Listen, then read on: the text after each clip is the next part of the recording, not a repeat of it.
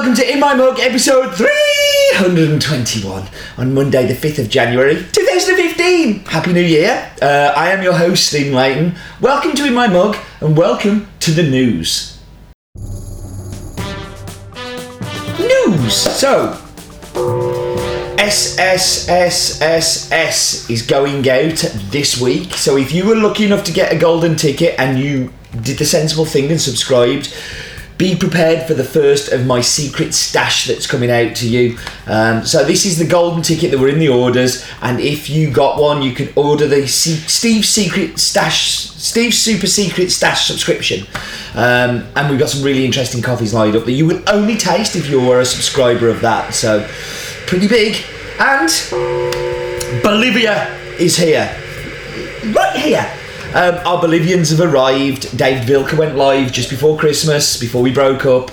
And today's coffee is Loaiza from Felicio Ramos, a long favourite. Many exciting new coffees to come from Bolivia as well. We've had to do a lot of work there, and there's going to be more about that in the coming weeks. I will be telling you and keeping you, giving you news of what happened in Bolivia.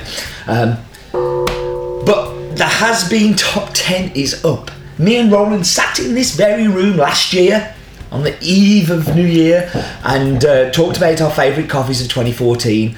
It made us realise what a great year it was.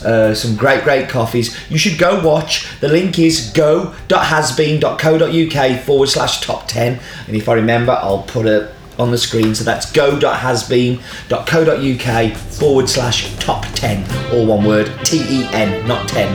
And that was the news. So we should get to focus on, and focus on this week is going to be looking at the country of Bolivia.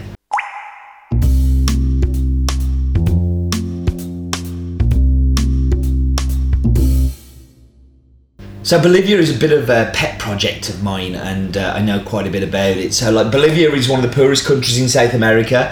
According to the Centre for Economic Research, it shows that 60% of the population live below or in poverty, 37% in extreme poverty, only 80% have access to electricity, 86% have access to running water, and only 50% have access to sewerage system connections.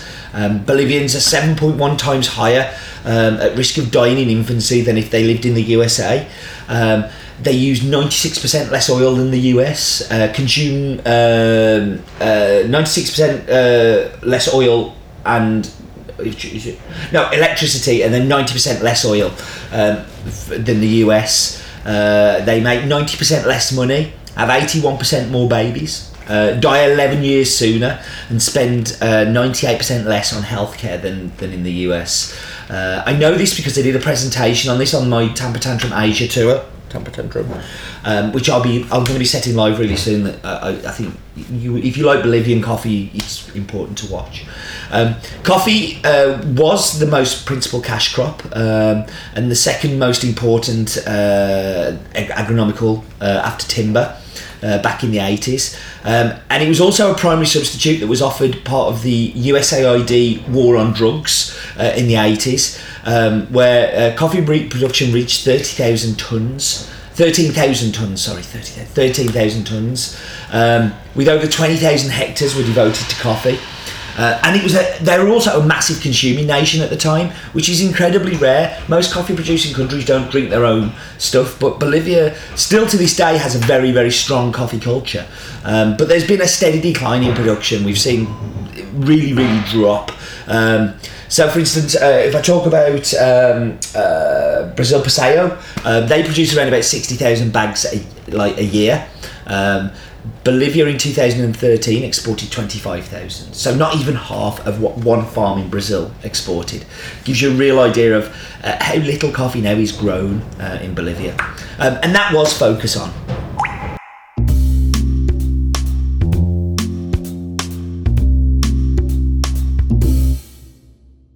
So let's get to this week's coffee, which is Finca Loaiza. The farm is owned by Felicio Ramos, who is 45 years old, originally from La Paz. His father was a farmer. He was a potato and barley producer. And Feliciano was always interested in the farming side of what his father did. So when he decided in 2002 to move to Caranavi, he decided that he wanted to have a farm. So he rented a coffee farm for a couple of years, but began to start using the money from that to save to buy his own farm. And after 2 years, he bought Loaiza, which is 10 hectares. Now, I call it Loaiza, like lots of farms in Bolivia. Farms don't have names, so it's in the municipality. It's like a canton called Loaiza. So the farm is Finca Loaiza Felicio Ramos. And the farm is located on the top of a small mountain towards the Andean spine that we talk about a lot. The farm only had 2 hectares of coffee when he took over, and he's been trying to raise this by planting new coffee, new plant stock, but also by caring for the land and trying to do a better job. Feliciano is married. His wife's name is Tomasa Condori, and they have 5 children who are all at school, and 5 children all at school sounds like a handful. But the family just all dig in. The coffee was the only source of money for the family. There's been a change in that, but basically Feliciano's had to move, but I'll tell you more about that in a minute. But coffee production in Bolivia is really on the decline, and a lot of this is down to coca leaf, which is completely legal to grow in Bolivia, and it's used to chew and makes delicious tea. It's only when it's turned into base and then made into the powder that it becomes illegal. And I'm sure lots of that happens there too. Peru is another place where a lot of the coca gets taken to be processed. The coffee, it's washed coffee. Well, I say washed, it's kind of like a washed. It's not put under water as you would think a traditional washed. It's basically put through a depulper, which removes the mucilage. It's kind of like a dry fermentation, and then goes through the machine again to take off, using the scrubbers to take off the mucilage. It's kind of like a honey pulp natural stroke washed, and I think you can taste lots of that in the cup. It's something that really does stand out. This is getting very common in Bolivia as a way of processing. If you see washed, most of it will have been done this way. It's been a tough year. Tough year for Feliciano and a tough year for Bolivia. Yields have been massively down. He does have a leaf rust problem, which is just ravaging through Caranavi. And he's had to move the family off the farm, as I was saying earlier, and that's so Feliciano's wife can work. It's the only way that they can make the numbers stack up for them and their family. I'll be honest, I wouldn't be surprised to see Feliciano stop growing coffee unless something drastically changes. We have started on a programme this year of giving agronomic advice to producers, and we paid I think it was a 10-cent premium on all of the coffee, but they weren't allowed to have that 10 cents extra. That was put into a fund to pay for an agronomist to go in and give them all advice on how to increase yields and tackle leaf rust, and I think that's a really important thing. It's an amazing coffee. It's one of my all-time favourite Bolivians. I remember that, when Machacamarca wasn't around anymore, this was the one that gave me the cuddle and made me feel better. And it's a delicious coffee, and I cannot wait to get it in here and try it. So we should talk about the numbers. So the farm name is Finca Loaiza, and the owner is Felicio Ramos. He lives in the city of Caranavi in the region of Franja Los Yungas. The farm size is 10 hectares, of which 8 hectares is for coffee growing. It has an altitude of around about 1,600 metres above sea level. It is a mix of 20% Caturra, 40% Cataí and 40% Typica. And it's a washed coffee. There we go. Everything.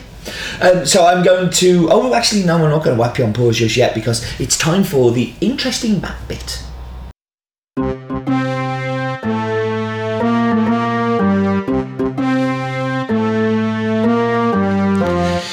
try not saying the words to that while listening to the music if you've heard the words one. You can't. It's impossible. Well, welcome to the Map Bit. We are zooming up and we are going across the Atlantic Ocean and we're going to South America and probably my favourite country in South America. We're going to focus down on Bolivia. So let's get down and zoom onto it. Now, we've bought a lot of coffees from Bolivia, not just this year, but every year. My interesting fact is about 3% of Bolivia's land is arable. The rest of it, it's just nothing grows. There's a part of the Delta Plana where bacteria doesn't even live. But we're going down and we're going to go and have a look at Loaiza. But what I'm showing you first of all is Caranavi. And just so you get an idea of the topography from Carico to Caranavi, it's such a mountainous, beautiful country. So you're 1,525 metres in Carico and you go up and then you go back down again. It really is just absolutely crazy elevations. But what we're going to do is going to swizzle round. You like my little swizzle rounds. So you see Belinda here, and what I'm going to show you is the distance from Belinda. There's Caranavi, and then if we zoom down just in the distance, in fact you can't quite see it, so let's kind of hopefully zoom across. There we go. Going to zoom across, and there we are to Loaiza. So you can see exactly where it is in relation to everywhere else. I mean, just look at those mountain ranges. So that's the Andean mountain range that I harp on about so much, and the Caranavi Circle that we buy all this amazing coffee from. So let's just have a whiz round. And then we're going to, what am I doing here? Wow, I'm scrolling around like an idiot. Let's go back down, zoom back round, and you can see that's a mountain and snow. Hey, let's go up. So you can see the circle there. This is the circle of farms that we buy from around Caranavi. It is just an amazing country with amazing coffee and an amazing map bit. Bolivia is great for map bits. It always is great for map bits. So now it is time for Roland Glue's Daft Fact of the Week.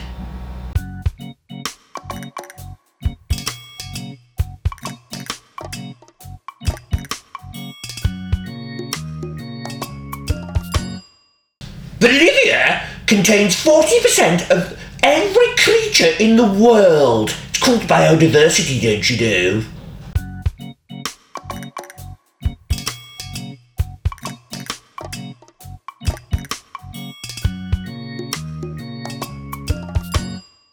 Wow, Glue's getting all biodiversity. Yeah, 40% of the entire animal population live in Bolivia.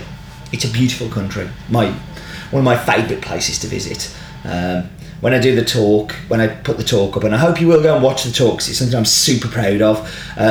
Like for me, it looks like space. It's just an amazing place. Right, I'm going to whap you on pause. I'm going to go and get tasting delicious drinks. Be back with you in just a second.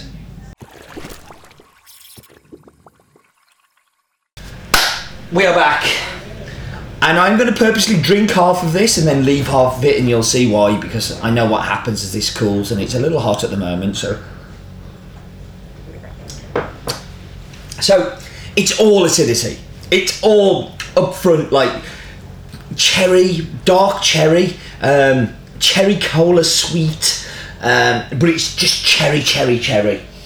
And some people that can put them off because, you know, too much acidity can be challenging in espresso, and for me it is a little much, but I like it still.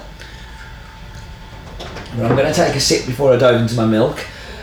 This is my cup from Telescope. Telescope are in Paris. They a customer of ours. If you're ever in Paris, they're near the Louvre, and I insist you go see them. Best coffee shop in Paris by a long way.